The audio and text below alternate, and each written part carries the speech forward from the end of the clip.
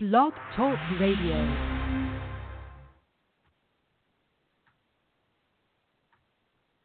I recently quit my job and took on a new venture in life. Welcome to Music from People I Know, where I catch up with friends, past and present, and talk about our music, inspiration, and passions. With a 15-year professional career in the music industry, I have met a lot of cool and interesting people. I'm here to share our stories.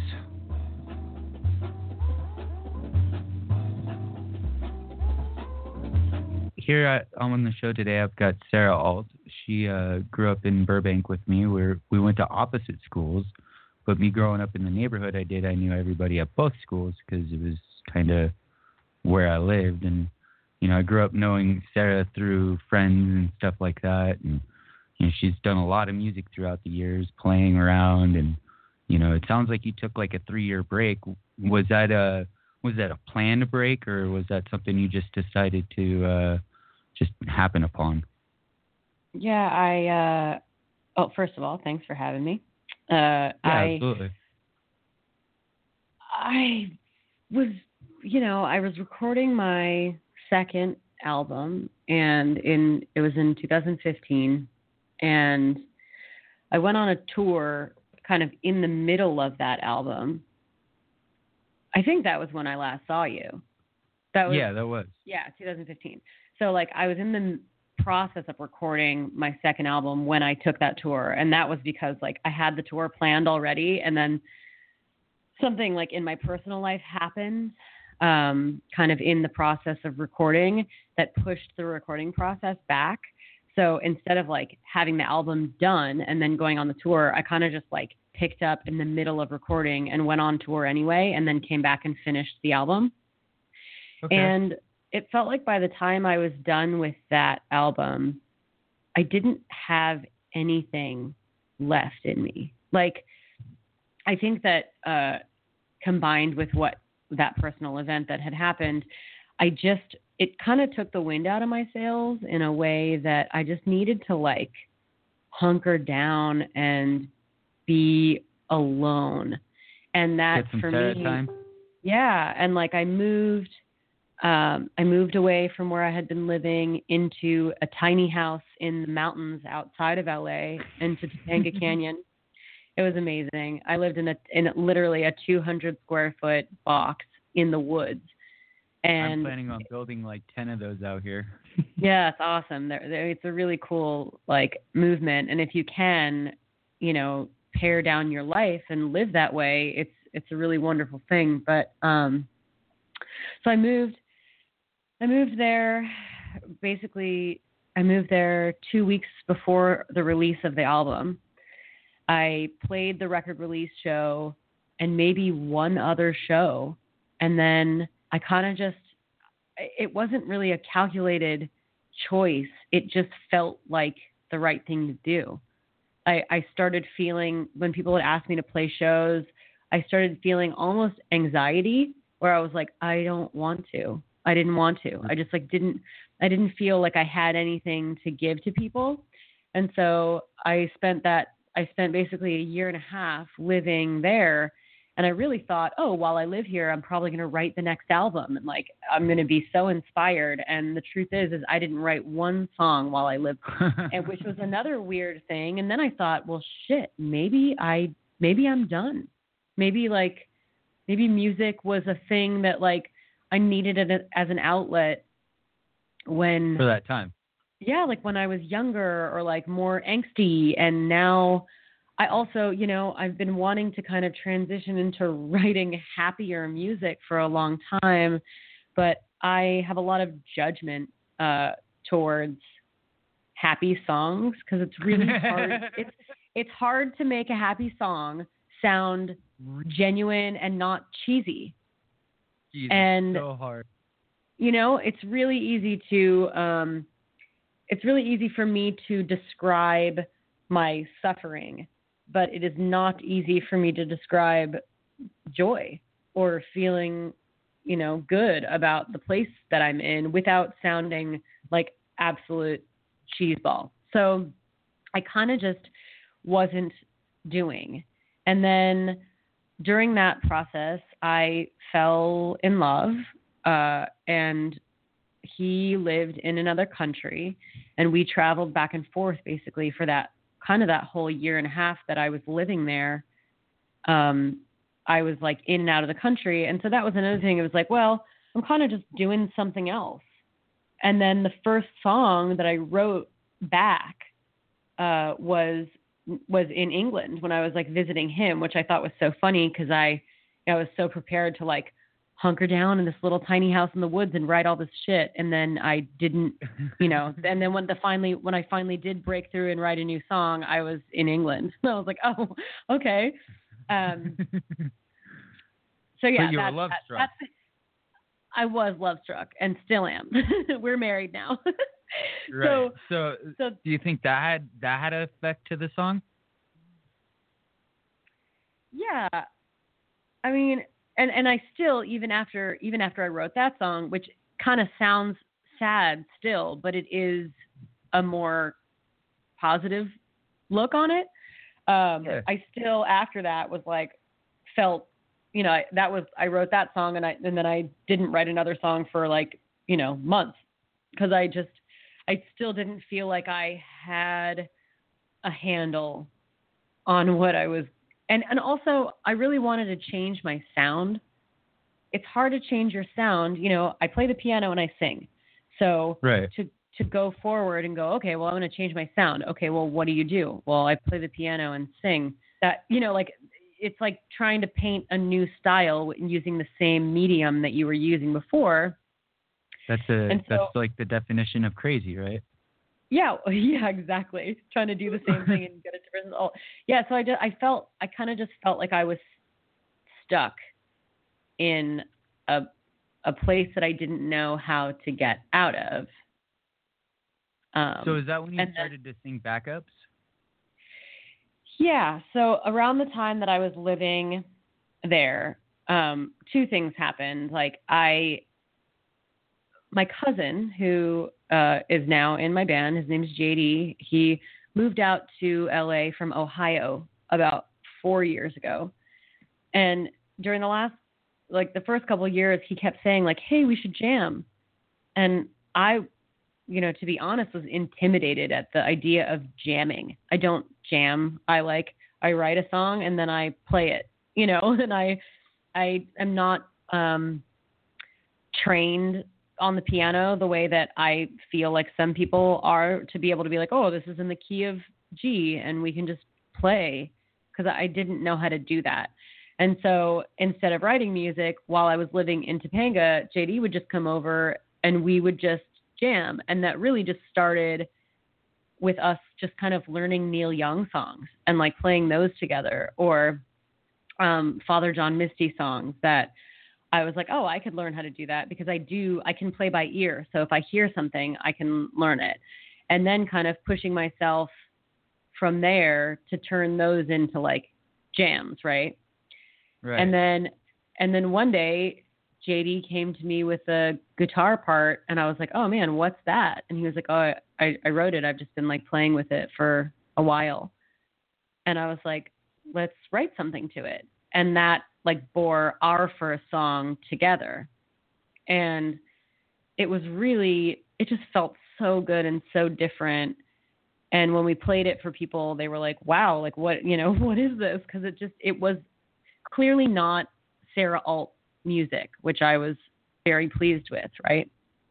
Right. So then he and I had been doing that for a little bit, but work and me still traveling and stuff. And then I moved out of that place. And then during that time, I was like, well, music's not really doing anything. JD and I hadn't really decided to like form a band yet. And I had posted on Facebook that I wanted to sing just with anyone, because I am really like proficient at finding harmonies and I love singing harmonies. And so I posted this thing on Facebook and just said like, hey, I want to sing. Do you have a project that you need backup singing for, or yada, yada? And this girl that I have known, but just in passing, really messaged me and said, hey, I'm recording a demo. Would you want to sing on it? And she sent me the songs, and I started writing some parts for them and thinking that, it would benefit from having a second background vocalist. So I brought in my very good friend and longtime backup singer, Devin Lee. And so me and Devin started singing backup for this girl. And at first it was just a recording. And then she was like, hey, I booked a show. And playing shows with her has been so different from what I do that it's a great outlet. We wear sequin dresses and do our hair in 60s styles. And we're my mom keeps saying that we're like the Ikettes, which were Ike Turner's backup singers. It's like a Supremes type. It's just such a cool and fun vibe that, like I said, is so different from the music that I had been writing that it just felt like a really good outlet. Right.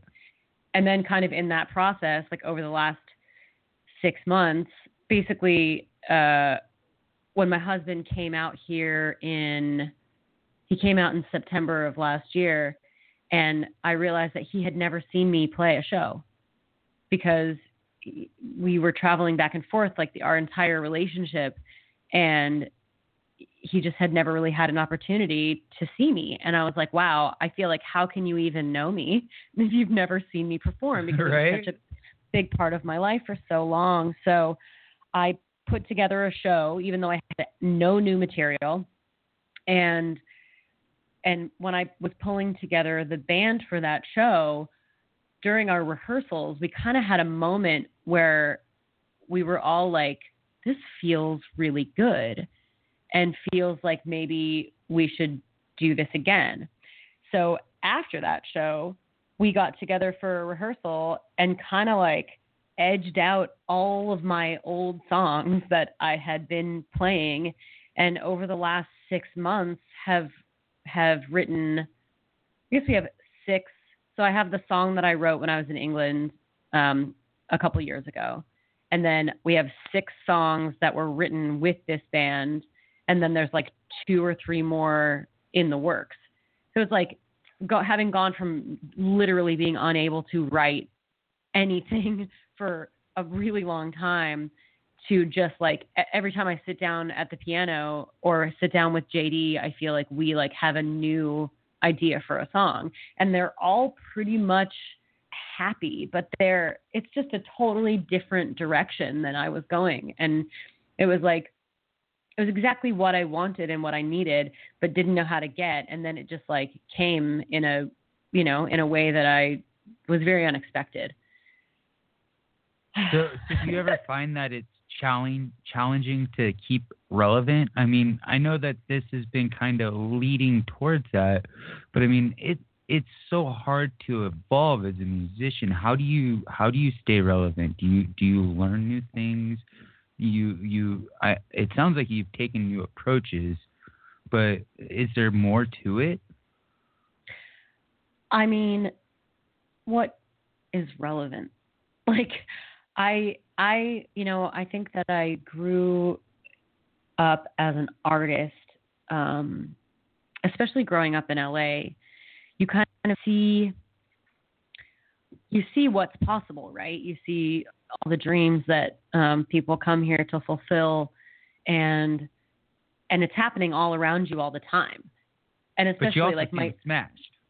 100%. But so there's this, what if it's me? What if my dreams never come true? And what if blah, blah, blah, And I think that I found it very painful to be an artist for a really long time because I was coming from the mindset of oh, well, I need to have a record deal, or I need so many followers on Facebook or MySpace Music back in the day, And right. I think that the moment that I let that go and really just decided to embrace playing music and not for oh, what do I have to do to stay relevant to whatever? I wrote songs that I thought were quote relevant or poppy or radio friendly for a long time, and they never did anything. So at this point, I just want to make music with people that I like and make music that I like. And if people like it and want to listen to it, then that's fantastic. And if they don't, then I'll just play for myself. Like I feel like I just play along. Yeah, like I just feel like I have like a new lease on a musical interest, because I really, during that time that I wasn't playing, I was like, hard. It's a really hard business to be in. And that's the problem with so many musicians, is that we're not business people, we're artists. And right. Who don't have the means to be able to buy the business people to work for us. Mm-mm. Yeah, so and there's business people to run these establishments for us, but it's not easy and they're not cheap. Yeah. So I think that like the answer to what do I do to stay relevant is I just find what makes me happy and do that. And I think that this day and age, people are happier to watch people do what they love versus watch them try to fit into this thing that's like, oh yeah, that's what's popular right now. Right. People are starting to break out of the box quite a bit more. Yeah, or like remove the box completely. Yeah, totally. I personally listen to like a full spectrum of music, and most of the time, like when I'm driving, that's like my quiet time, because most environments I'm in, it's so loud. Yeah, I listen to podcasts when I'm driving. Right on. No, make sure you subscribe to this one, because I do one every week. So. All right. So when you're playing your music, do you find that you're trying to push boundaries? Like, are there walls that you have to take down when you're writing a song? Like, do you worry about certain subjects and topics? I mean, for me, I have always kind of just written about love, which was another thing that I was like, this is boring. I don't want to do that anymore. So for me to write, like I have a new song with this band called Shadow Man that is about religion. I never thought that I would write a song about religion. And it's obviously kind of a touchy subject, but I felt like I had something to say about it. And it actually, songs for me come, I'll just get some random thought or idea in my head. And that one started with, I had this line in my head saying like, but I believe that there's a shadow man watching over me. And then I realized like what I was really saying was that like, I don't believe in the God of most people's understanding. And that's okay, because I do believe that like something, obviously, like if you don't think that like something bigger than us is at work here, then, you've never like seen outer space or right. realize that we're literally just a speck of dust in this entire like expanse of the universe, right? Yeah, we're just stardust. Yeah, I mean, and that's another thing that I've been thinking about lately. Like anytime I'm sad or like upset about something, or like, oh, am I relevant? Like, dude, no. You're not. Like, right? I was telling someone the other day, I was like, the greatest news is nothing matters. And right. It matters enough that like you should be a good person and try to like just be happy and like live your life right. But nothing matters. We're all just like do is have a roof over your head. Exactly. And even sometimes not. Right. There are people who don't have that. Food and water. There you go. Food and water, that's it. And some marijuana. That's your thing. Happy 420, y'all. Yeah, happy 420. It is 420 for us today. It won't be when we're playing that. It'll be 422, right. But it's okay. I celebrate the 10 days of 420. Yeah. 420 is a lifestyle. It absolutely is. Well, my birthday is on the 5th day of 420, so I celebrate, the 10 days of 420 because it's a very special time for me. Hey, it looks like something just popped up on the screen here. I wonder what that is. An 800 number? Oh, I didn't get it. I'm going to kick it out because I don't know what it is. I don't trust it. It should be private. All right. Anyways, sorry about that. That's all right. With this new project that you got, it's you and a drummer. Can you tell us a little bit more about that? That's you and your husband that I've gathered. No, not at all. No. Okay, I missed that. So it's your JD is your cousin. JD is my cousin. He's the guitar player, and then I have Charles Ruggiero, who's a wonderful drummer, who I've known for a really long time, and he played some drums on the last album, but he was living in New York, and I feel like when he lived here before, we just didn't know each other. I mean, I feel like our musical lives weren't ready to really intertwine yet. And then when he was gone, I just kept thinking man, I wish Charles lived here because he is who I would want to be kind of in my corner. And he moved back, and that's who I hired to come and play that show when we played for my husband. And he basically has been the driving force of this group because, I think my cousin JD and I, we were playing together and had been noodling around and wrote 2 songs. But after we had those couple of rehearsals, and Charles has been playing for years. He's been in a ton of bands. He's toured a bunch. His dad was a really well-known jazz musician. He is an incredible jazz drummer who plays with really heavy hitters all the time. And he said to me dude, this band is what I want to be doing. And I was like, holy shit. If Charles is in, I feel like I'm in. We can do this and push for something different, push for something a little bit better than playing, the same bar once a month for 5 years, which is kind of what I did because I was just uninspired. Right. Right. And so once I had Charles and JD and I kind of working together for this common goal, it felt just so organic, and we just started having rehearsals once a week and working on that. And then I also have my friend Devin, who is my all the time singer. Basically, I think that if my voice is great, my voice with Devin's voice is unstoppable. I prefer my voice with the sound of her voice layered over it. I'd rather just hear us together all the time.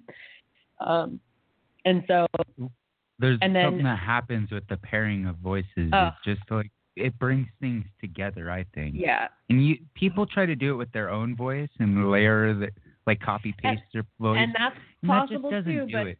Yeah, and there's something about doing it live. I think harmonies are. I could just listen to people singing harmony all the time. And so I have Devin, and then we have another singer that we just actually brought on. Her name's Tiara, and she is super cool. I met her at a show when I was playing with that other girl, Jen. And she came up to me afterwards, just I saw you singing backup for this girl, and I just want to know more about you. Do you have your own band? And I was like, I do. And she's like, I used to be a backup singer. She said, I used to be a backup singer, and just watching you do it, I just have so much respect for what you're doing. And I was like, thanks so much. Wait, so you used to sing? And she was like, yeah, I still sing. And I was like, cool. Do you want to audition for my band? Because we need a third singer. So we just met a few weeks ago, and we actually had our first vocal rehearsal with her yesterday, but we have our first show in a week and a half. So I was like, hey, you want to get in on this? So I think that as of now, she's in the band, which is fantastic. Because That's awesome. to me, one of the things that made this kind of incarnation of the band so good was having basically 3-part harmonies on the majority of the songs. And that it just brings like this element to it that feels so good and so different to me, to have 3 main vocalists. I mean, I'm like the front person and I sing most of the leads. But there's a song where each one of them has their own verse that they wrote themselves. So like, I'm trying to like, whereas every time I've ever played music before, it's really been like Sarah and everyone's learned the songs that I wrote and this is my vision for it. And now having a band that like we all write together is really, really cool. And so I want it to be more of like an all-inclusive thing. And so it's like a collective. Yeah. And when we were thinking of a name, I mean, it kind of just was decided that like, because I am still the front person and I am the primary songwriter of it, everyone was like, yeah, we should just call it Sarah Ault and the something, which will make it, more, it's different. It's, obviously a differentiation from my old music, but still telling people like, hey, I'm still here. This is like still my project type of thing. Right. Well, I did that with my buddy Brock. We were Brock McLeod in the Voodoo Orchestra, and we were the Voodoo Orchestra, and he's Brock McLeod. But it's mainly his band, So yeah. I get that approach. It's a great way to go with it, I think.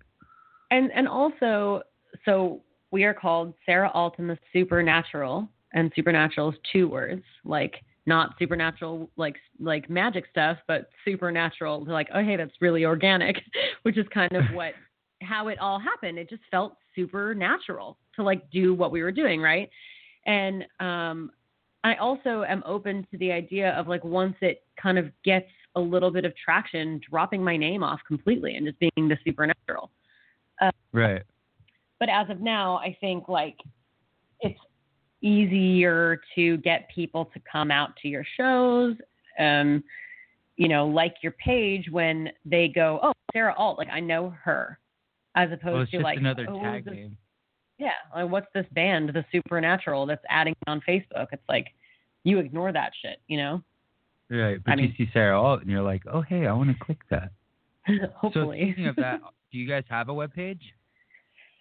We do own supernaturalmusic.net, but the website is not live yet.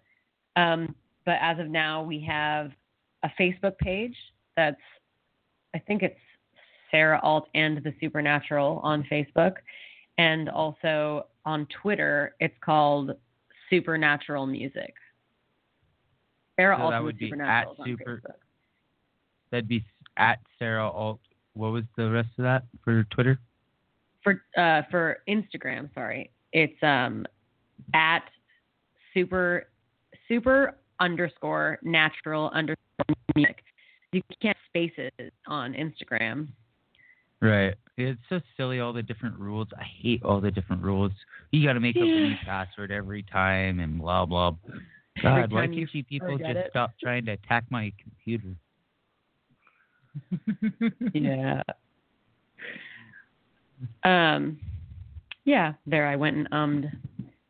Yeah. Hey, we've both been really good about that. So, that's a really interesting thing we were talking about before the broadcast was, there's a lot of language variables.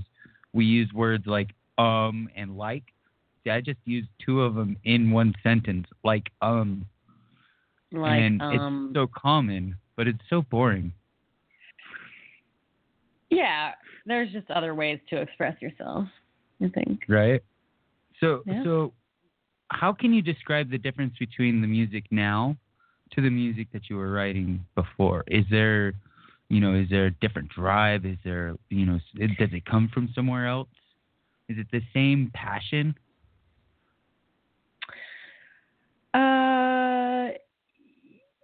Yes and no to the passion question. I think, my drive to play music has always been something that just like has pushed forth from my insides, right? Like I didn't go like, oh, I want to be a musician. Like I just was. I just sing all the time, and I have songs that literally just show up in my brain.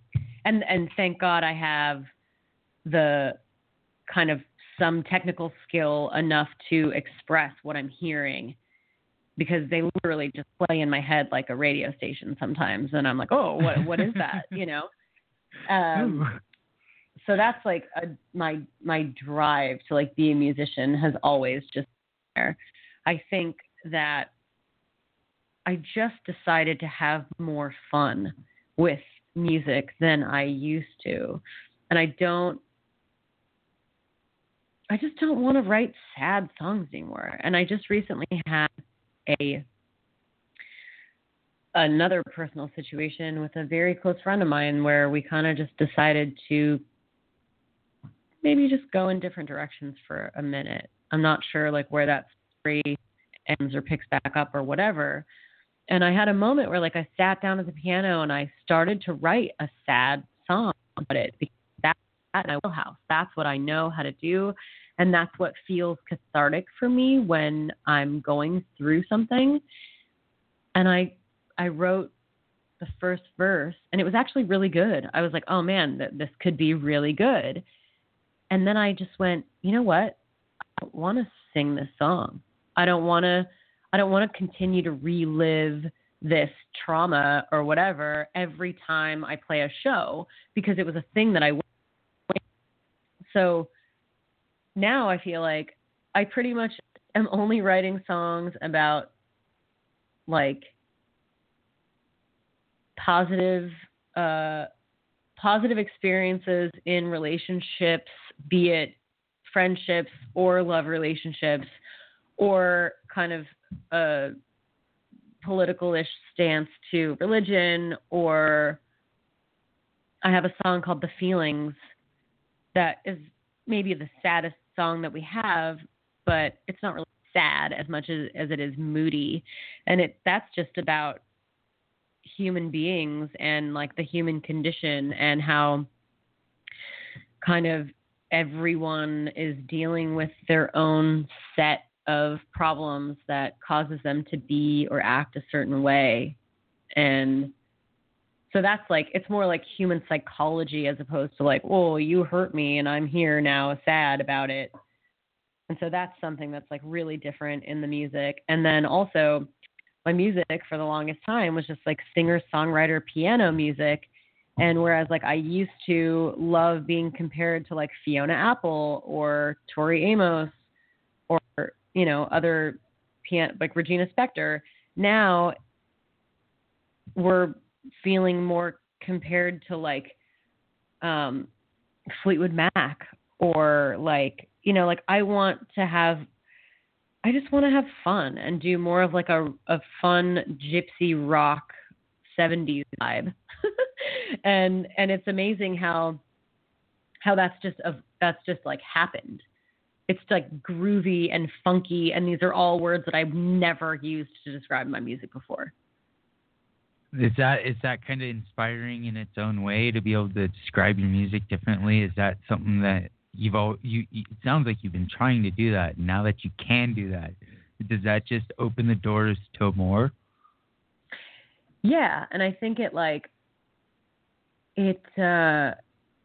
makes me feel,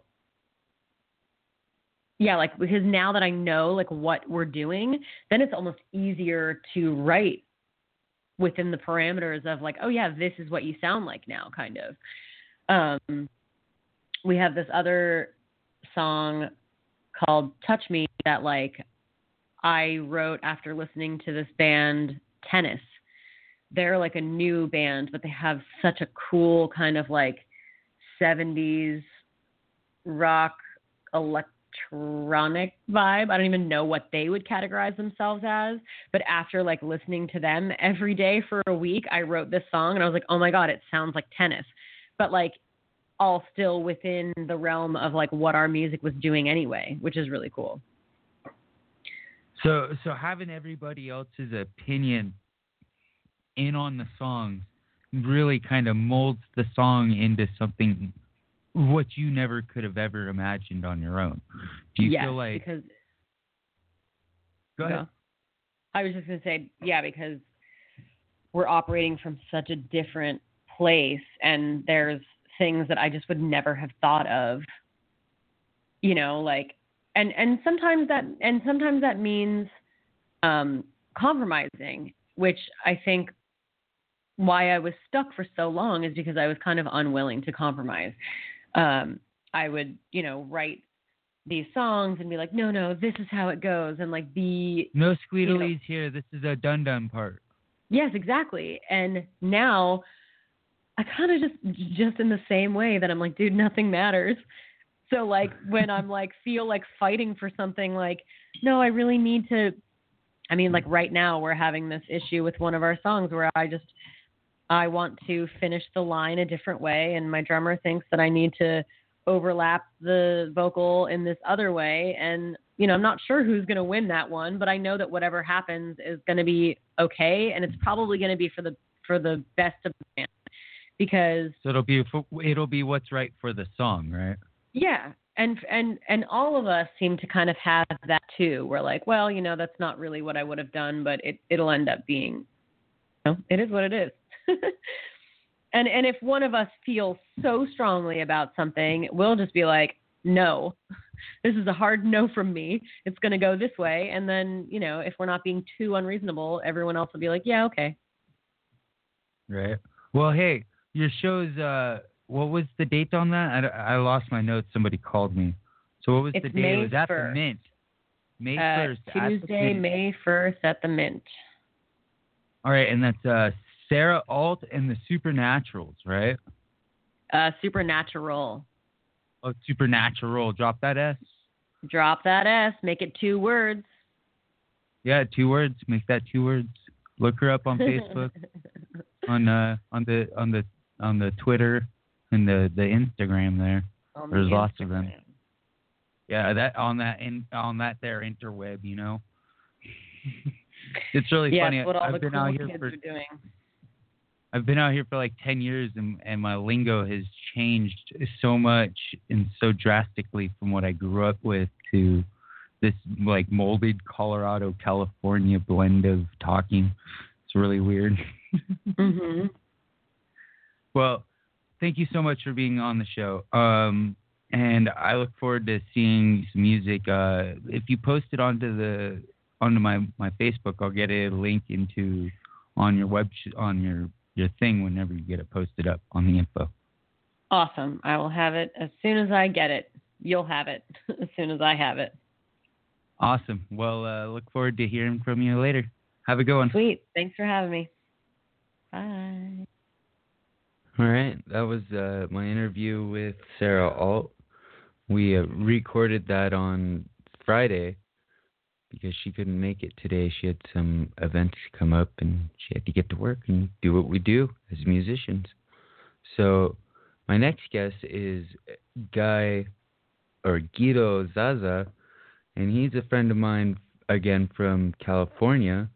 He's been around back and forth from Colombia and California, and he and I met when we were working at Fernandez Guitars in San Fernando Valley. He was he was one of the sales reps, and I was one of the technicians in the back, and we started to play some music and stuff like that. And I heard some of his music, and I'm going to play you one of his songs real quick, and we'll start the interview for you.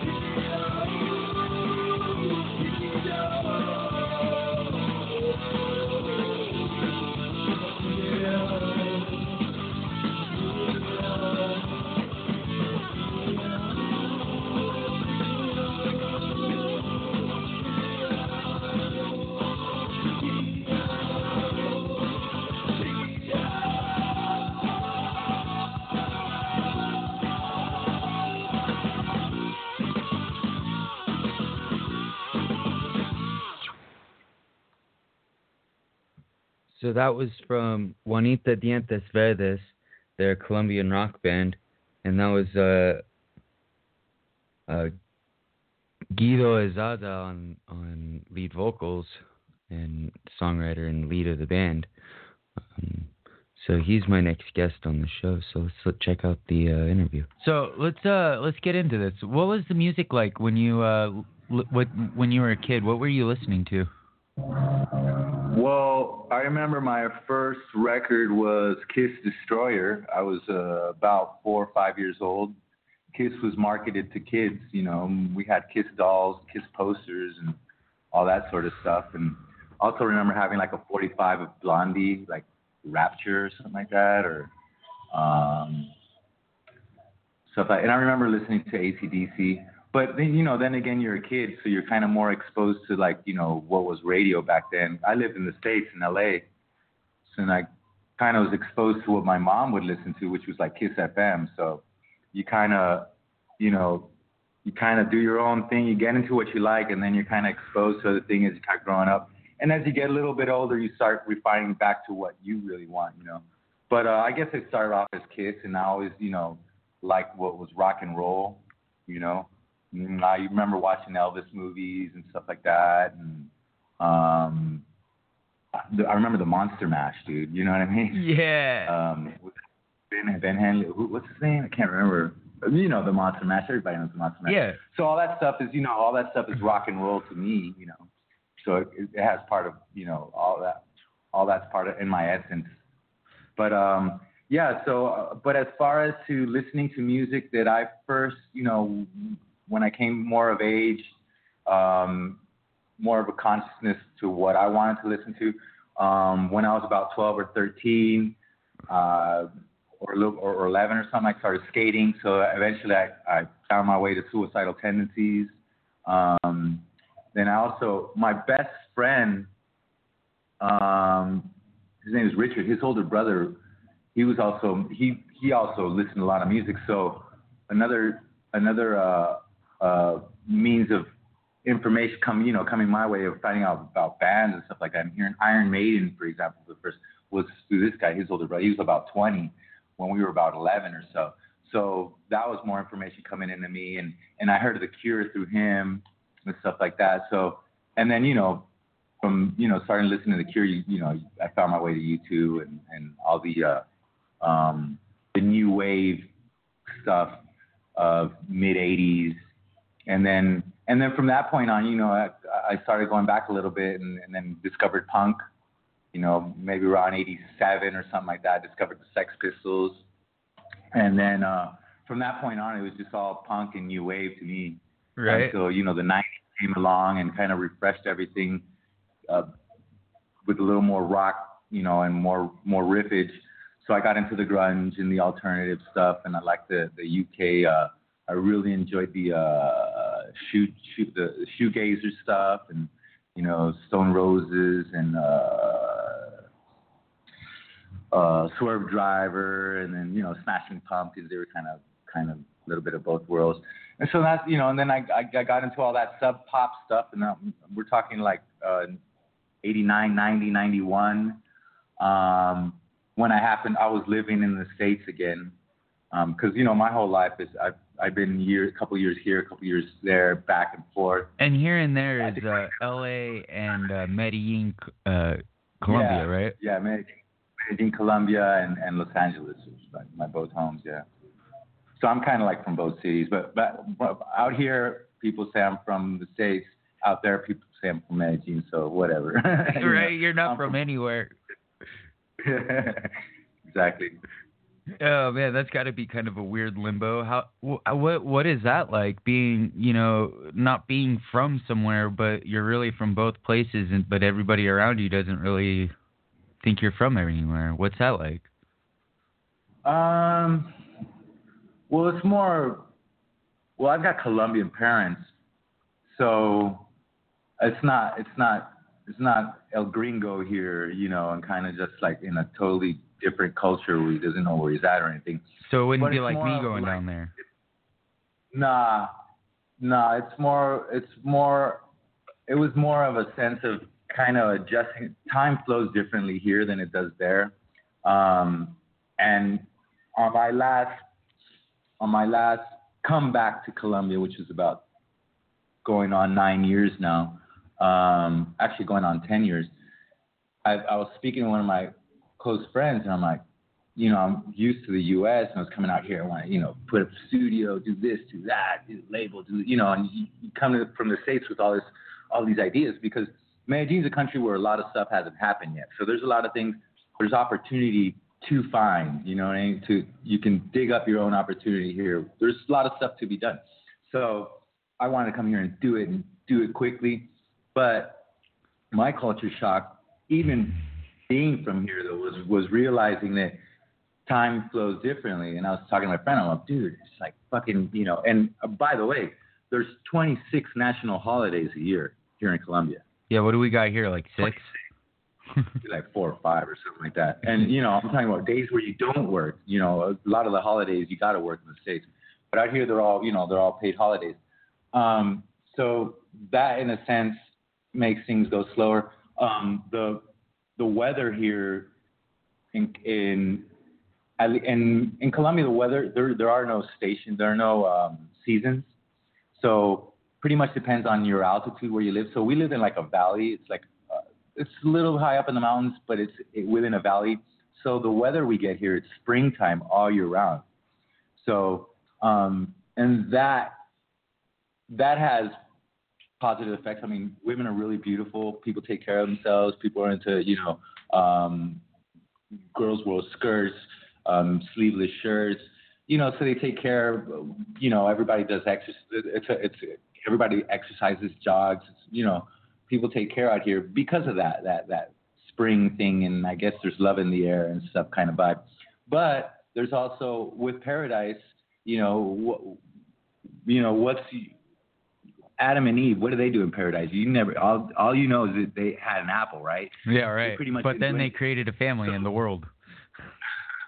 Right, but that was after the apple. But yeah, in Paradise, after the apple. Nothing really happened. So.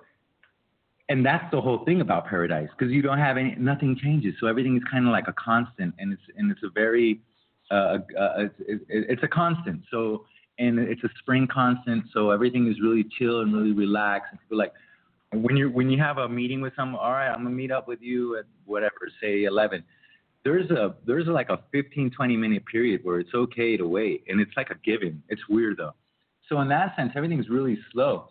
And I had to get into the vibe where, like, I got to understand that things don't work at my pace. Things have their own pace here.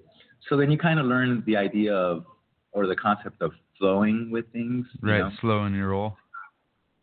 Right. So you kind of got to go with the flow here. You can't go faster than everybody else because everything's going to be slow for you. So you got to get into that proper frequency. So you can't just come in and, like, take over? You have to like conform. You can't just come in and take over. You sound like you tried that. Yeah, exactly. But it's just how things work out here. it's kind of hard to explain because it's in the psyche, and it's kind of like, get this, dude. I remember a couple years ago I was smoking some bud with some Los Fires from Jamaica, and their comment was, "You guys smoke too much weed. We smoke more weed out here than they do in Jamaica, dude." I totally tripped out on that. But Oh shit! They would be like amazed at the amount of weed that I smoke, man. I don't know how much you smoke though, but people smoke a lot of weed out here. You get kind of a little older, so I just smoke my little pen joints, and I'm good. Yeah, I smoke grams at a time. That's quite a bit. Did that answer your question? Yes. What was the question about, like, the difference? And so basically things flow, just go a whole lot slower than they do out there in the States. And that's kind of a good, and if you look at the bright side of it, there's less stress around your life. So it does have a lot of, it depends on how you look at it. It's all perspective, man. And I've learned that everything is perspective. You can look at things in just under different shades of light, and just, and that's part of maturing, I guess, and and stuff. So I'm going to play another song off of Juanita Dientes Verdes' album. It's Flower Power. If you click on the link in the information, you'll be taken right to the song. And it's the second song off of their album.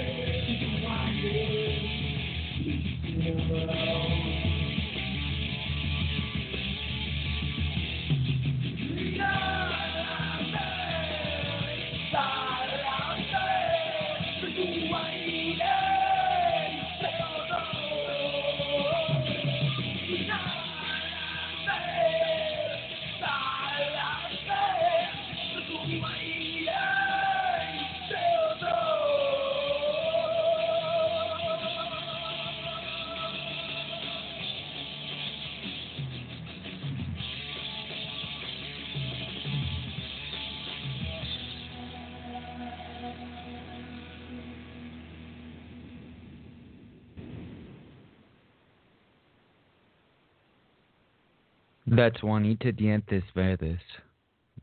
So after you were up here in the States for a while, you moved back down to Medellin with Nirvana, and you introduced Nirvana to Medellin because, as you'd mentioned, there things are a little bit, they still haven't happened yet, and you brought. Yeah, well, back then, right. So back then, we're talking about 1990, 91.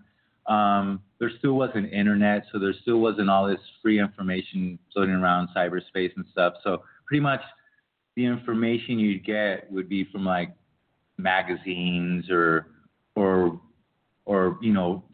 friends that are, I guess wealthier friends who, travel to Europe or the States and they bring back music, and so, they let you record music and stuff like that. That friends. I've got a bunch of friends, poor, middle class, rich class. Being a musician, you kind of just everybody relate with a bunch of different people. Yeah, plus because out here, social levels are very marked. They're very, people that are poor, they talk a different way, they dress a different way than people who are rich. So there's really distinct marks. So you kind of like, being a musician and in the arts, you kind of learn to float around and talk to different people in different social levels and deal with them on their level. You know what I mean? Yeah. So to say. So when you got out there and you started to play, you started Juanita Dientes Verdes, right? Is that still the band that you're working with? Is that still your project? No, well, no. I came back. Well, we're talking about 1990 to 90. I'm sorry, 92 to 98. That's when the band was, playing. Then after that, I went to the States in, 1999. Came back here in 2008. And that's when we met. We did the band. Yeah, during that period, that's when we met over at Fernandez Guitars, and then did a couple music projects together. And then 2008, I came back, and then I wanted to do my own thing because I had a whole bunch of ideas. And then I was hanging out with my first guitarist, and he was like, "Dude, why don't we put the band back together and stuff like that?" Because right now out here, it's weird because a lot of the rock bands that were here in the early 90s, they don't exist anymore. And the bands that like the newer generations, they went really soft. So, and I don't know if it's right and really poppy, right? Or something like that, but it just the whole scene in that sense of people just like trying to do their own thing just kind of died out, and it's more about kids trying to get their music on the radio and try to get radio play. So in that sense, a lot of that sense was lost. So my guitarist, he's telling me, we're hanging out having a couple beers, and he's like, "Dude, let's put the Juanita back together again." And it'll give you enough exposure to, show your own thing, And I'm like, "Hey, that's a good idea. Let's do that." So I put my own thing on hold, did the Juanita thing. And it turned out it didn't work out with him. So I just got a whole bunch of it and just reformed the band. We did that for about 2 or 3 years. Put out 2 records, and then played kind of like the larger festivals. But just a lot of stuff, and how I was talking about flow. It just with Juanita Dientes Verdes, the newer breed just wasn't flowing, and I kind of felt myself more like just dealing with situations that I didn't want, as opposed to enjoying myself playing music. So that's kind of when I realized that I didn't want to do this anymore. But another thing that kind of pushed me toward it, I didn't want to be in Juanita Dientes Verdes anymore, because, by the way, it's my band. I was the leader of the band. Right. Was that I was just singing in that band, but I started taking up. I've always played guitar on my own, but I got really serious about playing the guitar and singing at the same time. So singing and playing guitar at the same time made my singing change, but the change was for the better. So it was just like me rising up again, like as the phoenix, rising out of the ashes, and just kind of redefining myself from zero, not as a singer, but as a senior guitar player. So, and Juanita Dientes Verdes, for all those who don't know, was like Mike was saying, was pretty much a grunge alternative band, and I brought out to Colombia back in those days, early 90s, music from Sub Pop and stuff that you can't get out here. So we were like the first alternative grunge band, and we're known for that as the fathers of grunge out here in Colombia. So, but like I said, it just wasn't making me happy, and I was doing this other stuff, which was requiring me to, I had to practice on my own to be able to sync up the lyrics with the guitar playing, and it just I felt it all over again as when you first get into a band, that feeling. So I just went that direction, and what's that feeling like? I was changing musicians because a lot of musicians who were coming in, because Juanita's very known, and it's very important to success is not synonymous of making money, especially in the music industry. You know what I mean? You can survive if you learn how to do, move your things and stuff like that. But it's not a lot of money. For you to make money, you got to sell thousands and thousands and thousands of records. Right. You got to be playing out, and there's this whole crew behind you. This is all a do-it-yourself kind of thing. Yeah, we were on a label and stuff like that. But it's, you know what I mean? It's just for people who don't really know. What it does is being on a record label gets you known, so it's easier to book shows. And that's where your money comes in from. You know what I mean? So that's where your survival comes from, because it's not money really. No, you're just surviving. But you learn how to simplify, and then when you simplify, you live within your means, and then it becomes a lifestyle. And here I am, 20, 25 years later. This is my lifestyle, and this is what I do. So by all means, I'm not rich. But, we have this new project, and we're pushing it, and it just feels good. And so I've learned that's what my motivation is, do things what feels good, and have proper intention behind things. I'm not out there, I'm not looking to feed my ego as maybe once I did. I'm out there, I really want to inspire. I want to, and I don't want to sound pompous, like, oh, guys inspiring. No, I just like when I listen to music that I love, it inspires me, and I just want to push that forward. You know what I mean? Yeah. So, hopefully I can inspire, and in a good sense, so what else? So are you still playing, or have you hung up the mic for now? Nah, I'm still playing more than ever. Right now I have 3 bands. So the band that I was in prior to Juanita and Their started fading out was Oh My God. My girlfriend sings and she plays the drums. It's a duo band, and I play guitar. And on that band I started doing choruses, backups. So that's when I started getting into it. And it's very I'd like to say linear with what I've done. I haven't really changed styles, because the Juanita thing was, hard alternative, grunge and stuff. And now we kind of discovered this whole thing where we started playing like, oh, and then all of a sudden the whole stoner thing started coming up. And we started taking an interest into it, as stoners as we are. We're like, oh, what is this? Oh, very Black Sabbath-y. Oh, I'm digging it. So, Oh My God has a lot of punk in it, and it's got that stoner feel. So it's kind of like a fast stoner on your motorcycle riding through sandy road, dirt roads and stuff like that. That's the kind of feel for it. So it's very linear with what we're doing. And then took that forward, and it was like, okay, I'm not in Juanita and Desbedes anymore. I'm in because I had sidetracked a little bit. So Juanita was very known. So the new musicians that I had, everybody wants money. Yeah. And there's a lot of money. So they would, it'd be easier to find musicians, but when they find out the truth about it, it was like, we get paid $1,000, whatever, to do a show, but we got fucking bills to pay. We got, you know what I mean? We owe money. We owe all these fees. So it's like, no, we can't split it up four ways. So that's kind of difficult for kids, that are up and coming musicians that are really good, because I had really good musicians, and they're, and they need money too. So I understand their thing too. But, it is what it is. So it just kind of went into a hiatus. And I just found myself playing with other musicians in these other bands, in Oh My God and in Stoner Love, for example, since those bands don't have a name for themselves already created. whoever was coming into the band was coming into the band. We're like, all right, let's do this. Let's make this happen. As opposed to the members in Juanito and the Bears, this already happened. I'm going to be a part of it. I want to cash in too. You know what I mean?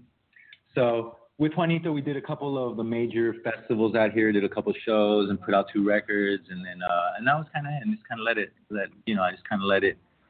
let it die out, so to say. I didn't even publicize it that we're breaking up, and I just kind of let it go into hiatus. So it just fizzled. Yeah, because you never know. Somebody could come up and like offer us something and try to get the band together. And, you know, if the number's right, I'll probably do it. You know, me rehearse a month or 2 and pay everybody, and boom, you be on your way. So I'm, you know, but whatever. But that's not in my intentions, because I'm not doing it for money. But if it's there and it happens, you think about it and you probably do it. So you've performed at Rock Al Parque, right? And I've looked it up online, and it's a massive. Yeah, that's a massive festival. Yeah, it brings in about at any moment it's got about 80,000 to 100,000 people at any given moment. So we played that festival a couple of times. It's pretty hard to get in there, but it's a cool festival. So the first time you played that stage, what was it like when you walked out on that stage and you looked out and you saw the audience and you turned around and you looked back at the band to like start that first song? What would describe those moments?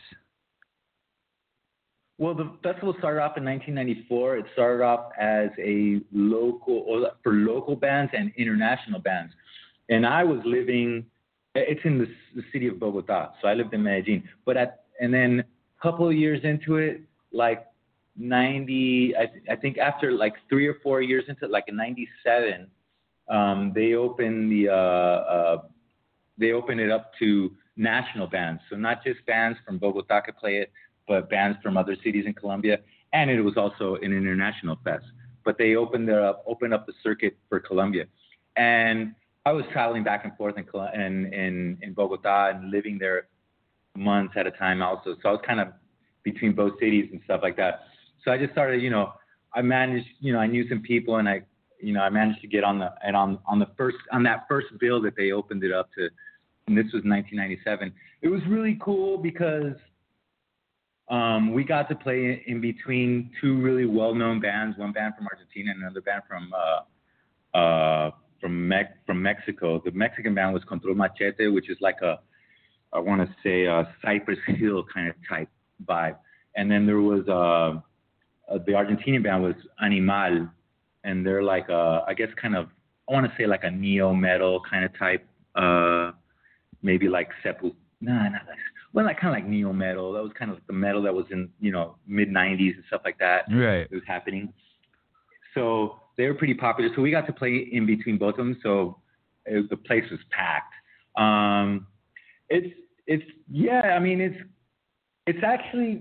It's kind of weird because it's a feeling where like, oh my God, a couple days left, you got, and then you're sweaty palms right before that. But once you're out there, there's so many people and so massive, and you can't really see anybody. It's kind of like it's just more a personal sea, right? when you're at a bar.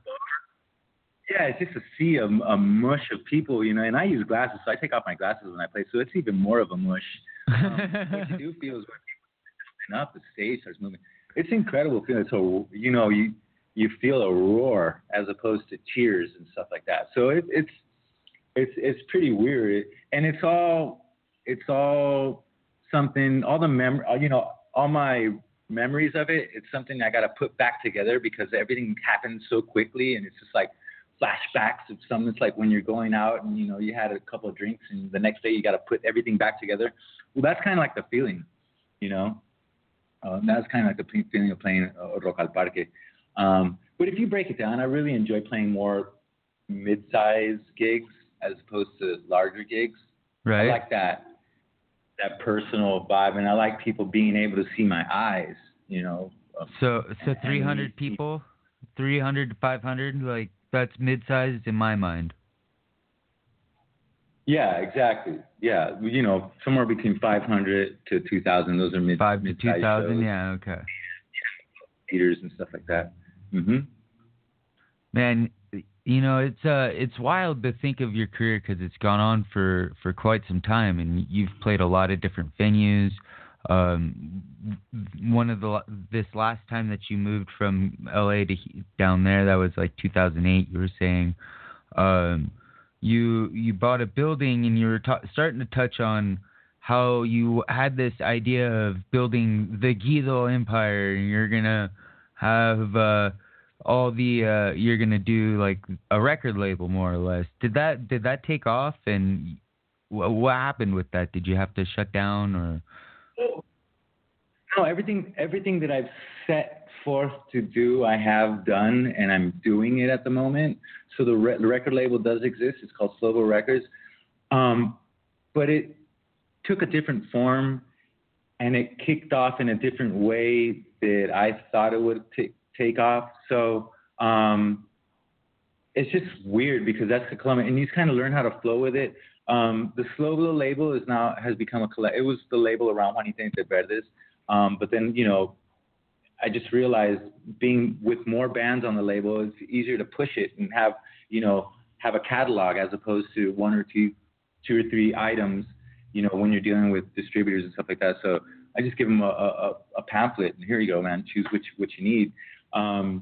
So pretty much that's what we did. And then we also noticed that a lot of bands were pushing themselves, doing their own thing.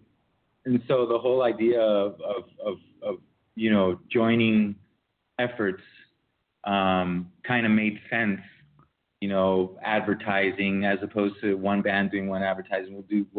Everybody will chip in together, and we'll advertise in a magazine or something, and put the catalog or something like that.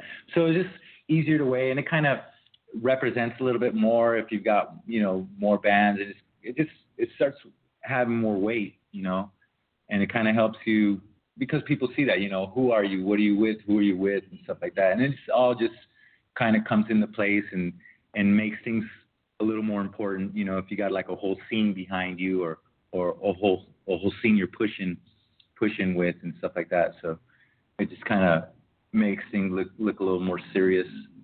So what's the equipment like? Is it still like when we met, you used to say like the equipment here was much better because we had such access to it. With the access of eBay, is it still the same way where you don't have access to stuff, or has that changed a bit? Well, commerce, they've opened up commerce, so it's easier I can order anything I want from the U.S. and stuff like that, as opposed to in the early 90s and the 80s. Out here, there was no equipment back then. We do shows, and somebody would have a guitar, somebody would have a bass player, somebody would have an amp, and then everybody would put together, and we'd have all this dinky little equipment we'll put on a little show. Little by little, things start happening, importing, stuff like that, more as the music scene started growing as well. There's a big music scene out here. It's just not rock and roll. It's salsa and cumbia and, traditional kinds of music, which use different kinds of instrumentation. So as rock and urban music and more modern type stuff started happening in the 80s and 90s, well, the market started opening up. But parallel to that, the economy also, it's third world. So it's the third world. It's like the top of the third world, so to say. You know what I mean? Right. Okay. So it's not the poorest third world country by all means. It's one of the richest third world countries. At a point where some people don't even want to consider it third world, but there is a lot of poverty out here, so it is third world. The minimum pay out here, you can't. It's really, you got to have a couple minimum pays to get by out here, really. So with equipment and stuff like that, and back in the day, equipment was going, manufactured in China, Korea, or Asia or whatever, ship them to the U.S., and the U.S. would ship out to South America. Well, you know how much goes there in shipping and transportation? Nowadays, if you're a dealer out here and you want to order from an American company, well, you can order direct from their manufacturer out in China, and the shipment will come straight out here. So that'll save you on shipping. So in that sense, equipment has become a little bit more affordable. but not to say that still the economy is difficult out here. So the equipment is out here is a little bit subpar to where it should be. So that's what we try to do. We have our tube amps and stuff like that, and we try to sound as proper and as decent as possible. But definitely there's a big difference in equipment, and out here, I guess the kids they're not educated properly as far as the up and coming musicians, because you go to a rehearsal room out here and the rehearsal rooms have everything, drums and everything. You go to a rehearsal room out in the States, all you have is like a PA, and then you got to bring in your equipment and if you need drums or whatever, or an amp, you rent them out. Out here, the rehearsal rooms, they're all fully equipped. So that kind of, in an essence, doesn't teach kids to have their own sound. So they'll go to a show, and then all the shows here they have to have backline. So you have backline companies renting it. So you look in that essence. So there's infrastructure, money-making infrastructure around everything except for the musicians. So when the kids out here, they're playing, I'm sorry if I'm sidetracking and stuff like that, but it's really important. But anyway, when the kids do a show out here, there's so much expense and there's so little public audience to go to a show that it's not profitable. So the kids pretty much know that on a good night they'll break even, paying the backline company or the PA guy, you know what I mean? Right. For small shows even. So that's the big difference out here. So there isn't a lot. I mean, you can get whatever you want because there's out here, like I said, the social differences are really, really distinct. So there's people that are really poor. Then there's people that are really, really rich. And I mean really rich. So there's a really big distinction. And that's why they act differently and talk differently and stuff like that. But yeah, most of the kids, like, we play a lot with the bands from Cali. Cali's another major city in Colombia. And what we noticed, all the kids in Cali, they all come from really, well-to-do families, so they have good equipment, as opposed to the bands out here where, they're kind of subpar. They're still playing transistors, smaller amps and stuff like that. So it's just kind of different. It's weird, but definitely there is space for more good equipment. There's an amp builder out here that's really cool. I work a lot with him because he endorses us.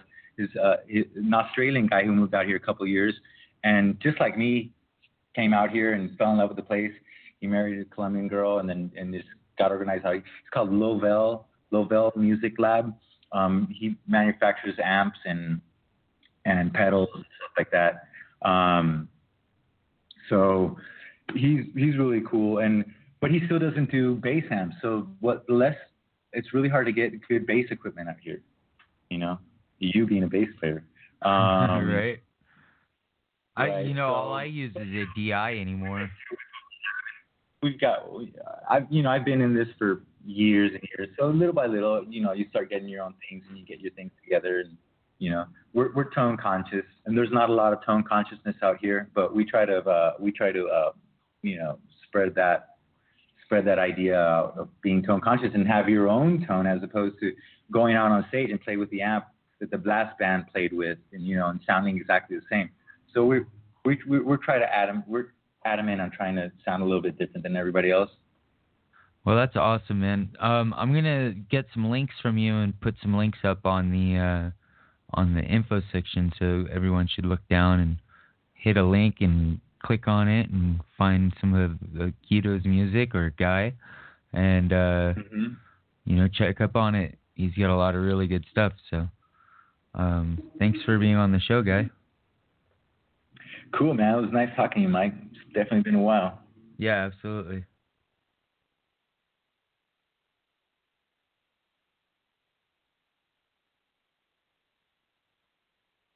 So that was Guy Yanez, that's his American name. His Colombian name is Guido Isaza. And I want to thank Sarah Ault for being on the show, too. And I'm going to play one more song of Guy's for you guys.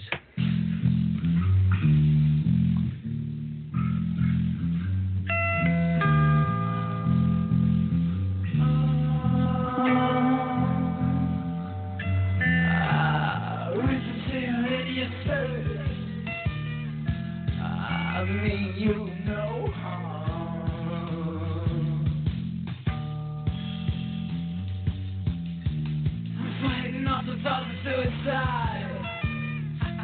'Cause I love you inside.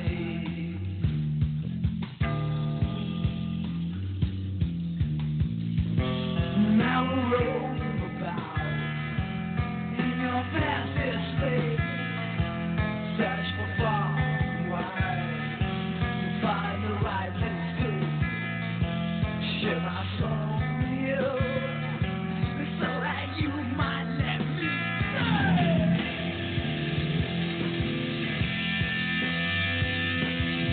I face my face with your acid words, you left in hate.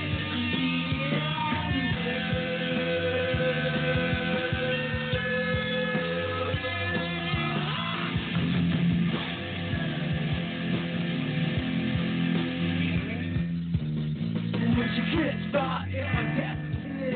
You whispered in my ear, oh, it's there. You know,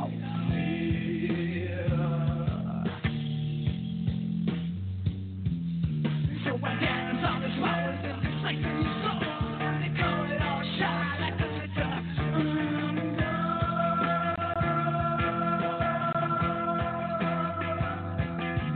It's all the taste of fear. For the words in this sound, I hope so dear. I share with you.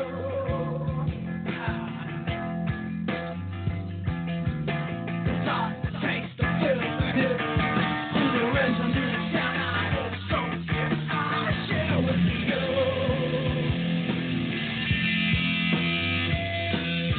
My face with your acid words, loving hate.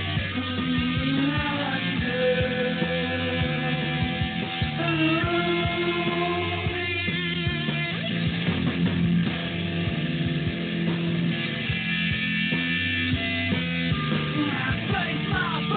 your acid words, you're nothing